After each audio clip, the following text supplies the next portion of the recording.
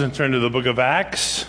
Well, in our study of Acts, we see that God is working mightily and the church of Jesus Christ is moving forward. I've said it many times, though I do not coin the phrase, that when God is at work, Satan does not like God's work to go unchallenged. And such was the case in Acts chapter 12. So if you would, let's kind of take a look. We're going to be in Acts chapter 12, but I want to kind of set it up a little bit by looking at the end of Acts chapter 11, verses 19 through 26 specifically. But we can see one thing that is very evident, that God is at work here. And I'd love to see that God at work in these kinds of ways in our midst as well. In Acts chapter 11, beginning of verse 19, it says, "Those who had been scattered as a result of the persecution that started because of Stephen made their way as far as Phoenicia, Cyprus, Antioch, speaking the message to no one except Jews. But there were some of them, Cypriot, a Cyrenian man, who came to Antioch and began speaking to the Hellenists, proclaiming the good news about the Lord Jesus. The Lord's hand was with them, and a large number who believed turned to the Lord. Then the report about them was heard by the church that was at Jerusalem, and they sent out Barnabas to travel as far as Antioch, and when he arrived and saw the grace of God, he was glad and encouraged all of them to remain true to the Lord with a firm resolve of the heart. For he was a good man, full of the Holy Spirit and of faith, and large numbers of people were added to the Lord. Then he went to Tarsus to search for Saul, and when he found him, he brought him to Antioch. For a whole year they met with the church and taught large numbers.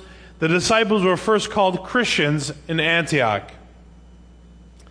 It's an amazing thing to consider that despite the difficulty, despite the persecution that was taking place, all that did was further promote and really catapult the gospel into new parts of the world. And so as a persecution got hot, the word of God went out even greater. And so God was at work amidst the struggle, amidst the persecution. And that's the title of the message this morning, The Power of God Amidst Persecution. I've said it many times, we pray for a life of ease, don't we? We pray that things will go great, that sickness would go away, and that as we travel, that everything would go perfect, that the cars would last and they'd not break down, and you have no flat tires, and we pray for a life of ease. But I think what we read in Scripture is that God uses the difficulty, God uses the trial, God uses the difficult situations that none of us would choose to promote His Word, to promote His gospel, to promote His own glory. And there's no different here in this passage. But before we get too far into this, let's take a moment and pray. Dear Heavenly Father, God, we thank you so much for the opportunity to look at your Word again this morning. Lord, as we have sung to you, we've sung about you, I pray, God, that the reality of your presence might be true in our lives. Lord, that we would, Lord, really understand, as it says in Romans 1:16, "For I am not ashamed of the gospel, for it is the power of God." Lord, help us to realize that we have nothing to fear in living wholeheartedly for you, God. We have nothing to fear when you are on our side. You said, "Greater is he that is in you than he that is in the world." And I pray, God, that we might truly understand what it means to have a holy boldness in sharing the faith in these difficult days that we live in, the dark world that we live in. And God, I pray that this passage would be an example to us all, that we apply it to our daily lives. And we pray these things in Jesus' name. Amen. Well, as we see this, we see that God is at work amidst the persecution. And as we come into Acts chapter 12, in verses 1 through 5, we see that it's ramping up just a little bit here. It says, about that time Herod cruelly attacked some who belonged to the church. And he killed James, John's brother, with a sword. And when he saw that it pleased the Jews, he proceeded to arrest Peter too. During the days of unleavened bread, after the arrest, he put him in prison and assigned 4 squads of 4 soldiers each to guard him, intending to bring him out to the people after the Passover. So Peter was kept in prison, but prayer was being made earnestly to God for him by the church. Well, we see that Herod begins to cruelly attack those who belong to the church.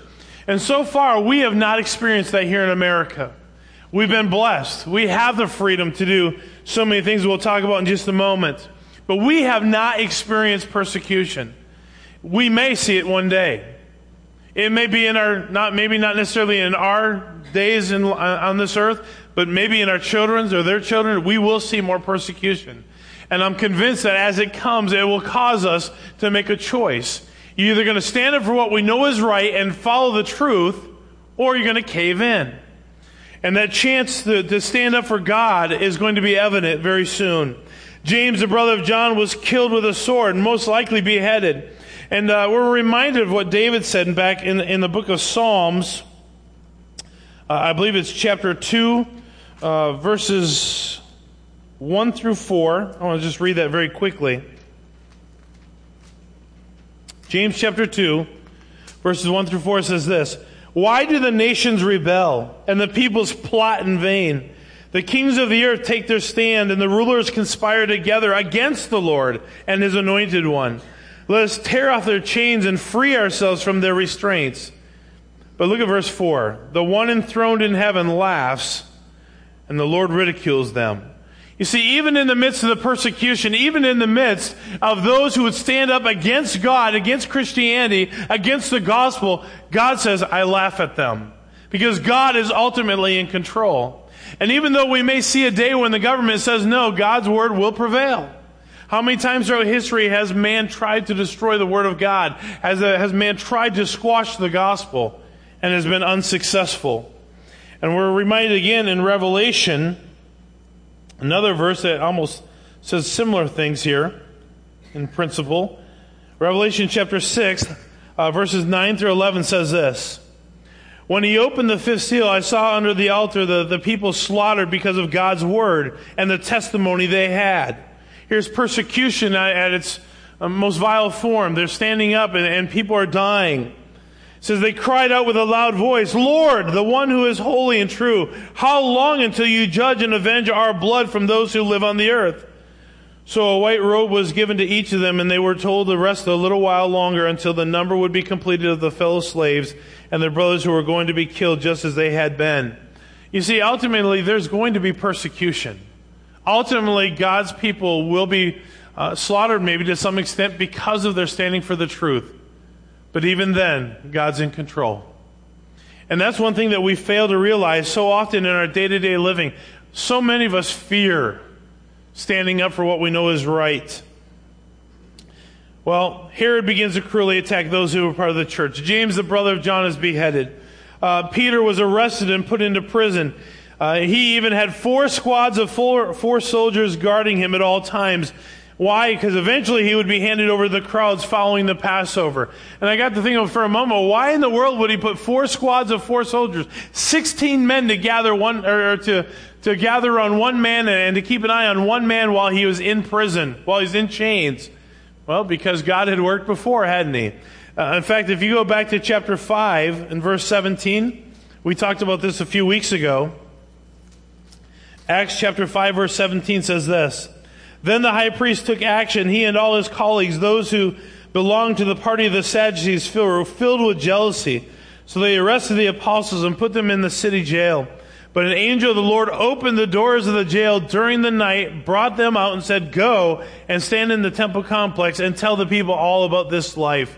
I mean, he's already experienced it once. I mean, Peter got away once. We're going to try to stop that from happening a second time. So we're going to put 16 soldiers on him. And then he goes on in verse 38 and 39. He says, "And now I tell you, stay away from these men, leave them alone, for if this plan or this works is of men, it will be overthrown. But if it is of God, you will not be able to overthrow them. You may even be found fighting against God." So they were persuaded by him. I mean, you think they got the hint, right? You're going to go against God's man, you're going to pay a price. And leave them alone. I mean, if it's of God, you're not going to overcome them. So Herod is trying to take extra precaution because it pleased the Jews to kill one man, and so after the Passover, we're going to put Peter there as well and kill him. And we say, well, what does this have to do with us today in our age and in our day of living? I mean, we don't face persecution here in America. We don't necessarily fear going outside our door and standing up for what we know is right, or even perhaps inviting someone to church and talking to them about coming to know the Lord. What does this old story have to do with us today? It really does have to do a lot with us. In fact, on a couple Sunday nights, I've talked about a ministry called Open Doors. And Open Door does a lot of research about what's taking place in the world as far as persecution is concerned. And they said this: persecution is something that most of us have never faced. However, according to the Pew Research Center, over 75% of the world's population lives in areas where severe religious restrictions, and many of these people are Christians. Also, according to the United States Department of State, Christians in more than 60 countries face persecution from their government or surrounding neighbors simply because of their belief in Jesus Christ. You say, well, this is not a modern thing. Yes, it is. It happens every day around the world, just not in our part of the world. We have had it easy here in America for so many years, right? We've been really blessed to be able to walk out and do whatever we want. According to Open Doors, Christian persecution is any hostility experienced from the world as a result of one's identification as a Christian. From verbal harassment to hostile feelings, attitudes, actions, Christians in areas with severe religious restrictions pay a heavy price for their faith. Beatings, physical torture, confinement, isolation, rape, severe punishment, imprisonment, slavery, discrimination in education and employment, and even death are just a few examples of the persecution they experience on a daily basis. Even in countries that claim to have religious freedom. Just last week, a prayer request for a Chinese pastor who was murdered. This took place, and forgive me, Oliver, I will butcher the name of this Chinese city, but recently, Pastor Han, pastor of a church in Chiangbai, China, was brutally murdered by North Korean secret agents. Sources reveal that he was hacked to death. This is just last week. The purpose behind the murder was to provide a warning, quote unquote, to Christians in China who actively assisted the North Korean refugees. In addition to this warning, the Chinese government has warned Chinese and Korean pastors to refrain from involving themselves. This warning has affected American pastors in the area as well. Special prayer is needed for the safety and protection of local Chinese Korean workers, says the Open Door spokesman. Our ministry in North Korea is also being threatened by these developments. However, we believe Jesus' promise that the power of the enemy will not overcome the Church of Christ. We should be wise and courageous to deal with the North Korean ministries in these difficult circumstances. And while coming in the latter half of the world watch list at number 33 most persecuted country, China faces great persecution. However, God is bigger than any trial they face. As you think about this, I want to bring this back in just a moment. But when we in America wake up to an easy life, we have really taken it for granted that we have the freedom to worship. We can worship easily. We can pray openly. We can share our faith freely. But this is not the case for 75% of the world as we know it. In more than 60 countries, they face religious persecution. It's an amazing thing as you look in verse 5. So Peter was kept in prison, but notice what happened here. As he was in prison, prayer was being made earnestly to God for him by the church. And isn't it amazing that this Pastor Han, as he is being persecuted, as he's being hacked to death, says Pastor Han's church and family has been devastated by the recent events. Yet, even in the midst of their great sorrow, they relentlessly gather day and night to pray and fast. So we need to keep them in your prayers, that they are able to peacefully mourn Pastor Han's death, and pray that God will provide a new pastor for the church. Pray for protection of other Christians on the Chinese-Korean border and surrounding areas. And lastly, pray for Christians of North Korea. Pray that they will experience the power of God in their daily lives. These guys know what it means to go through persecution. We don't. We have it easy. But here's a few thoughts regarding the story in Acts chapter 12, verses 1 through 5. Number one, prayer is the greatest weapon amidst persecution. And you can see that as Peter was kept in jail, those that knew him and loved him were back at the church praying for him. How do we handle circumstances over which we have no control? You know, there's not a one of us in this room That if we were to wake up in the morning and say, man, I just want to experience some persecution this morning. Nobody chooses that kind of a life. Nobody wakes up in the morning and says, I think this is just a great day to just, irritate somebody with the gospel. That's not the way we think. We wouldn't choose it. We wouldn't pick it. We wouldn't want to go through that kind of a lifestyle where we are walking out of our doors every day, jeopardizing our very life because of the gospel that we so richly hold fast to. But how do we handle those circumstances for which we would not choose? Those circumstances which we feel like we have very little control over. Do we pray? We see that prayer is one of the greatest things we can do. Prayer is the greatest weapon amidst persecution. In fact, in Ephesians chapter 3, in verse 20, it says this, Now to him who is able to do above and beyond all that we ask or think, according to the power that works within us. To him be glory in the church in Christ Jesus to all generations forever and ever. Amen. Do we really believe that Jesus Christ, that God, is able to do far more than we ask or imagine? Do we believe that? Because if we really believe that, that would cover and affect a lot of areas of our lives, would it not? Do we really believe that he's able to do far greater than we ask or imagine? So the first thing we realize about this story is that prayer is the greatest weapon amidst persecution. Number two, amidst persecution, God is at work. I love this, that God is at work amidst the persecution. Look at verses 6 and 7 in our story. On the night before Herod was to bring him out of execution, Peter, bound with 2 chains, was sleeping between 2 soldiers, while the sentries in front of the door guarded the prison. And suddenly an angel of the Lord appeared, and a light shone in the cell. Striking Peter on the side, he woke him up and said, Quick, get up! Then chains fell off his wrists. While he is in prison, just like what happened in Acts chapter 5, an angel of the Lord comes and begins the process of freeing him a second time.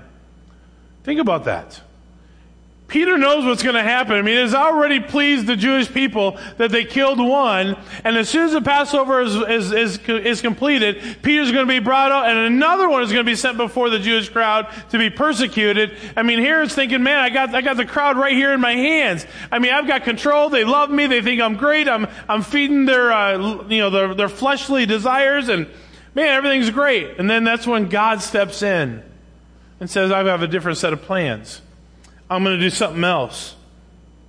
In fact, amidst the persecution, God is at work. How do I know that? Just back a chapter we read, in chapter 11, verses 19 and 20. It says, Those who had been scattered as a result of the persecution that started because of Stephen made their way as far as Phoenicia, Cyprus, Antioch, speaking the message to no one except the Jews, but there were some going on proclaiming good news about the Lord Jesus.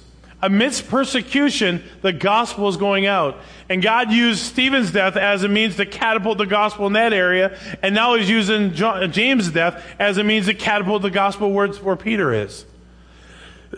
We sometimes forget that the difficulty brings glory to God through the result of the difficulty. We forget that sometimes in praying for that life of ease, it's that difficulty that God is going to use to bring glory to himself in promoting the gospel. How many times has someone been sick in the hospital, dying of cancer, but through that cancer, they're witnessing and they have a testimony with the unsaved nurses, doctors, workers that are coming in and out. God can take the worst of circumstances, the circumstances that you and I would never choose, the circumstances that we would never want to deal with, and turn them around for his own glory if we let him. So God's, number 3, works in mysterious ways. And we see this in verses 8 through 10. He says, Get dressed, the angel told him, and put on your sandals. And he did so. Wrap your cloak around you, he told him, and follow me. So he went out and followed, and he did not know that what took place through the angel was real, but thought he was seeing a vision. After they passed the first and second guard posts, they came to the iron gate that leads into the city, which opened to them by itself. They went inside and passed one street, and immediately the angel left him. I mean, think about this, how God is working here. I mean, Peter's already seen God do some pretty miraculous things, right? But yet Peter doesn't quite understand that this is for real. He still thinks he's dreaming. Is this a vision? Is this a dream? Is this for real? I mean, he's in there and he doesn't quite understand fully what's going on. But God sends an angel amidst the darkness and loosens Peter's chains. God sent an angel the first time in the darkness as well. But he sends an angel amidst the darkness and loosens Peter's chains. And then the angel, number 2, has him wrap a cloak around him for disguise. Can you imagine this? A grown man walking out with a cloak around him so that the guards, and they walk right past the guards through the gate.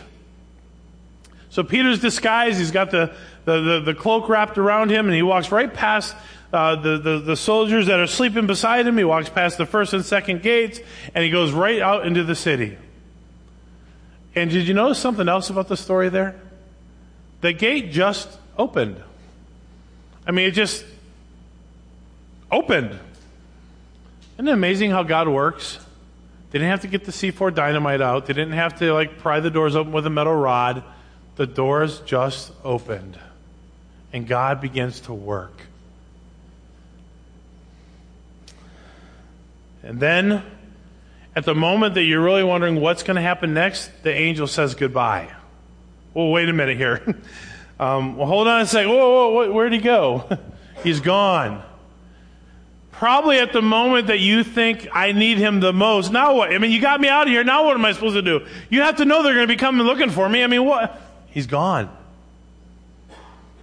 You ever felt there? You ever felt like you're just alone? Where's God? What do I do next? How do I face this situation? It's those kinds of moments that really teach us what our character really is.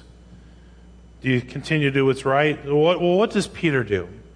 Well, we read this in verses 11 through 17.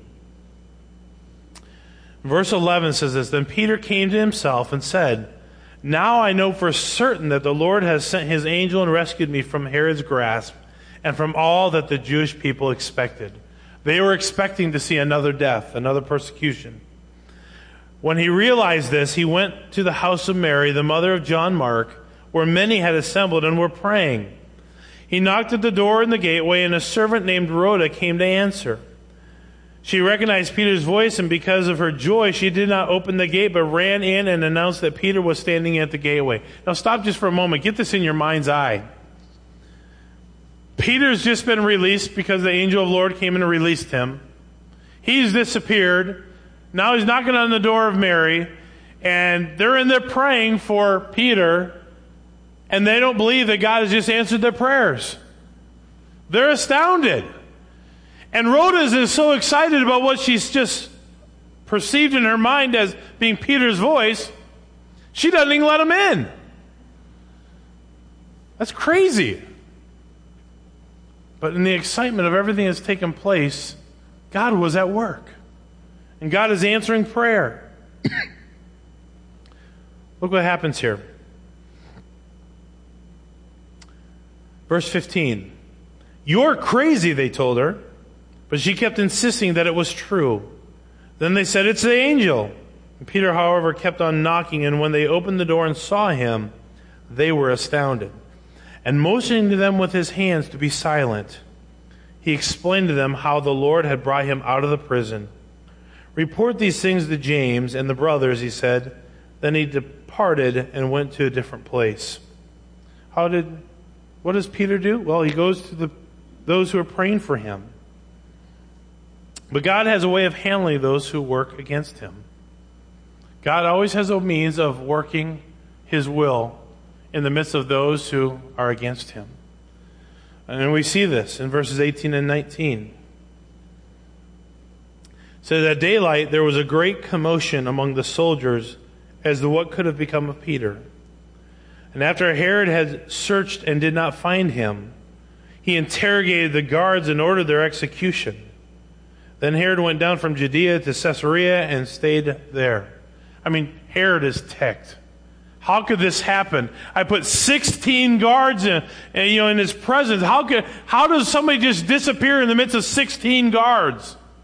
How does this happen? And he begins to question all the guards and interrogate them. You know something, don't you? Where is he? Fine. to death with all of you. Orders their death. But here's what you have to know. In verse 23 it says this: At once an angel of the Lord struck him because he did not give the glory of God, and became infected with worms and died. God has a way of working through the difficulty.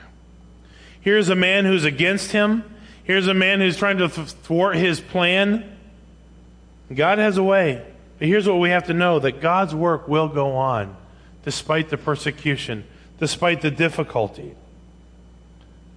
Here's what happened. Once again, verse 23. At once an angel of the Lord struck him because he did not give the glory to God, and became infected with worms and died.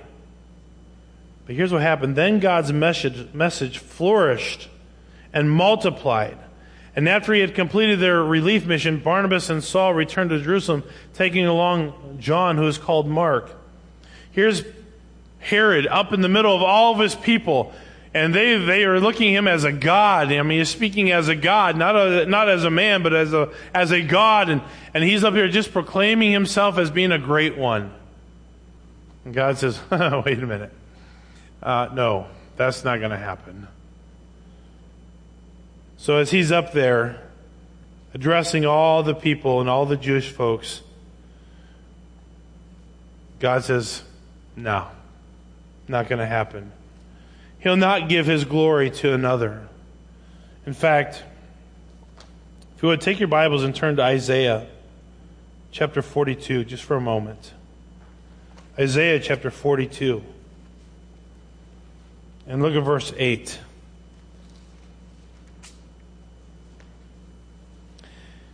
Verse 8 says, I am Yahweh.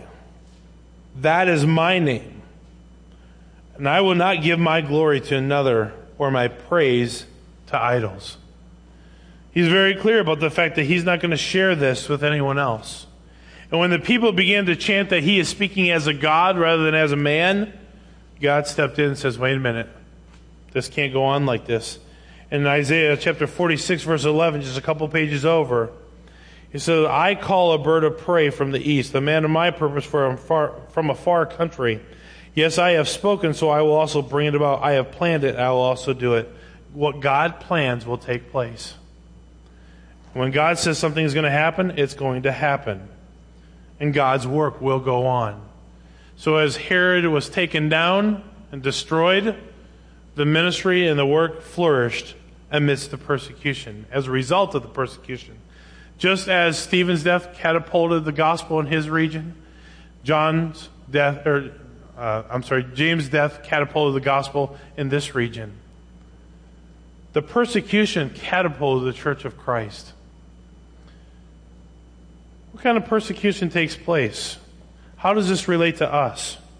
Well, once again, I just want to read a couple statistics. Each month around the world, 322 Christians are killed for their faith. Every month. For simply claiming the name of Christ. Every month, 214 churches and Christian properties are destroyed. Buildings put on fire, buildings knocked over, buildings destroyed, simply because the gospel is going out every month. Every month, 772 forms of violence are committed against Christians. Beatings, abductions, rapes, arrests, forced marriages, whatever. Every month, 770 plus acts of violence are committed against Christians. We have it easy here. But can I also say this? That if God should allow persecution in our midst, it will have one main effect. It will catapult the gospel. And rather than praying for a life of ease, maybe we should be praying for God to open up doors so that we too can be used of God to send forth the gospel. None of us wants to go through that. Trust me. I don't want to be beat. Anyone else want to be beat? I mean, anybody wake up this morning and say, today's a good day to be beaten? No. We don't like these things. But if God should allow it, the one thing that we can do is trust God. Truly have faith in God that He'll get us through whatever it is that He allows us to go through.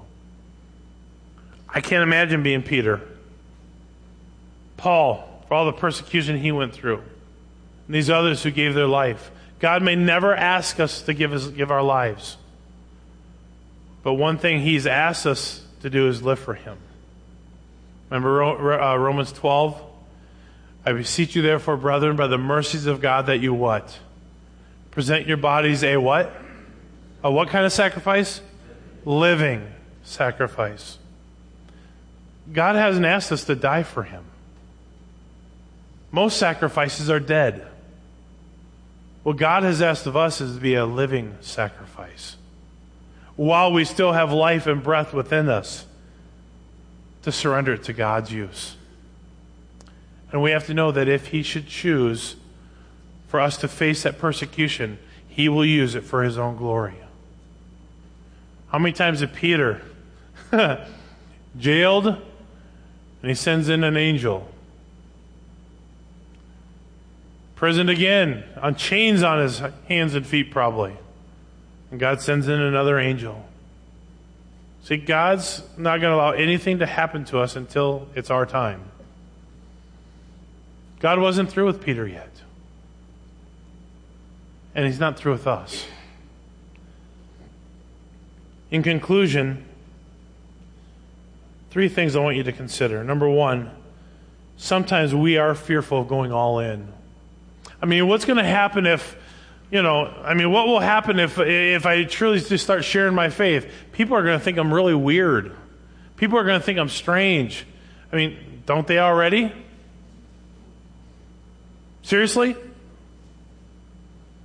So you share the faith. What can change? God might actually use it to draw someone to Himself. So why do we worry about what someone else is going to think about it? If the minor persecution we might face is somebody thinking us to be a little bit odd, that's a minor price to pay to stand up for what we know is truth. So when God gives us an opportunity, are we willing to take a step through it? Are we willing to say, God, use me to promote your own glory? Sometimes we're fearful of going all in because we're not sure of the outcome, not sure everything to say, not sure how it's going to turn out. Trust God. He'll work. Number 2, sometimes we don't have faith that God is at work. Sometimes we don't believe that God's doing anything. When's the last time that we said, God, what is it that you're doing, and how can I join in what you're doing? Remember the old study, Experiencing God? We're not asking God to do what we want Him to do. We're saying, God, where are you at work, and how can I join you? Are we willing to do that? Do we believe that God is able? Do we believe that God is truly all-powerful? That God can open doors that you and I can't? Do we really have faith that God is still in control? We're afraid to go all in.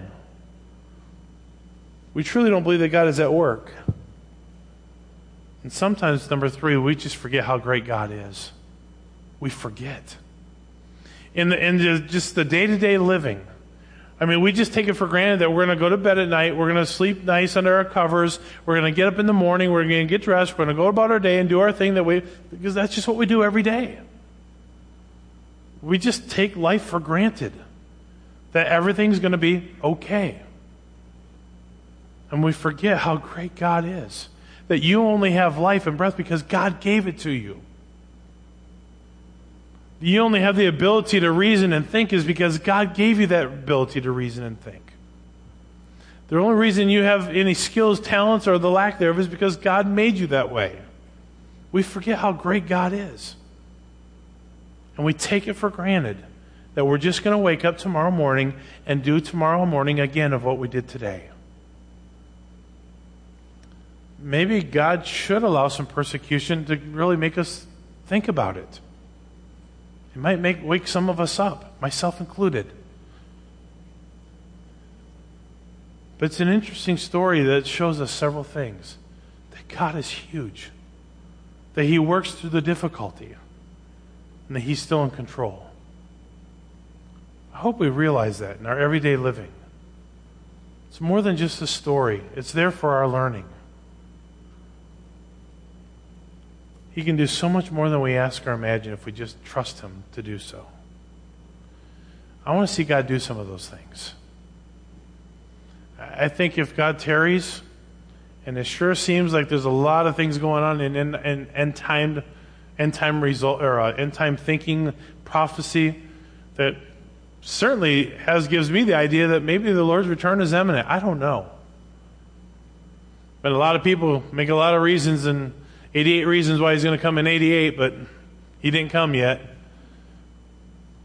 But you have to think that in the midst of all these struggles, that God is up to something. I want to be a part of it. Amen? I want to be a part of what He's doing. And we can learn from this because we learn that God is still in control. Let's pray.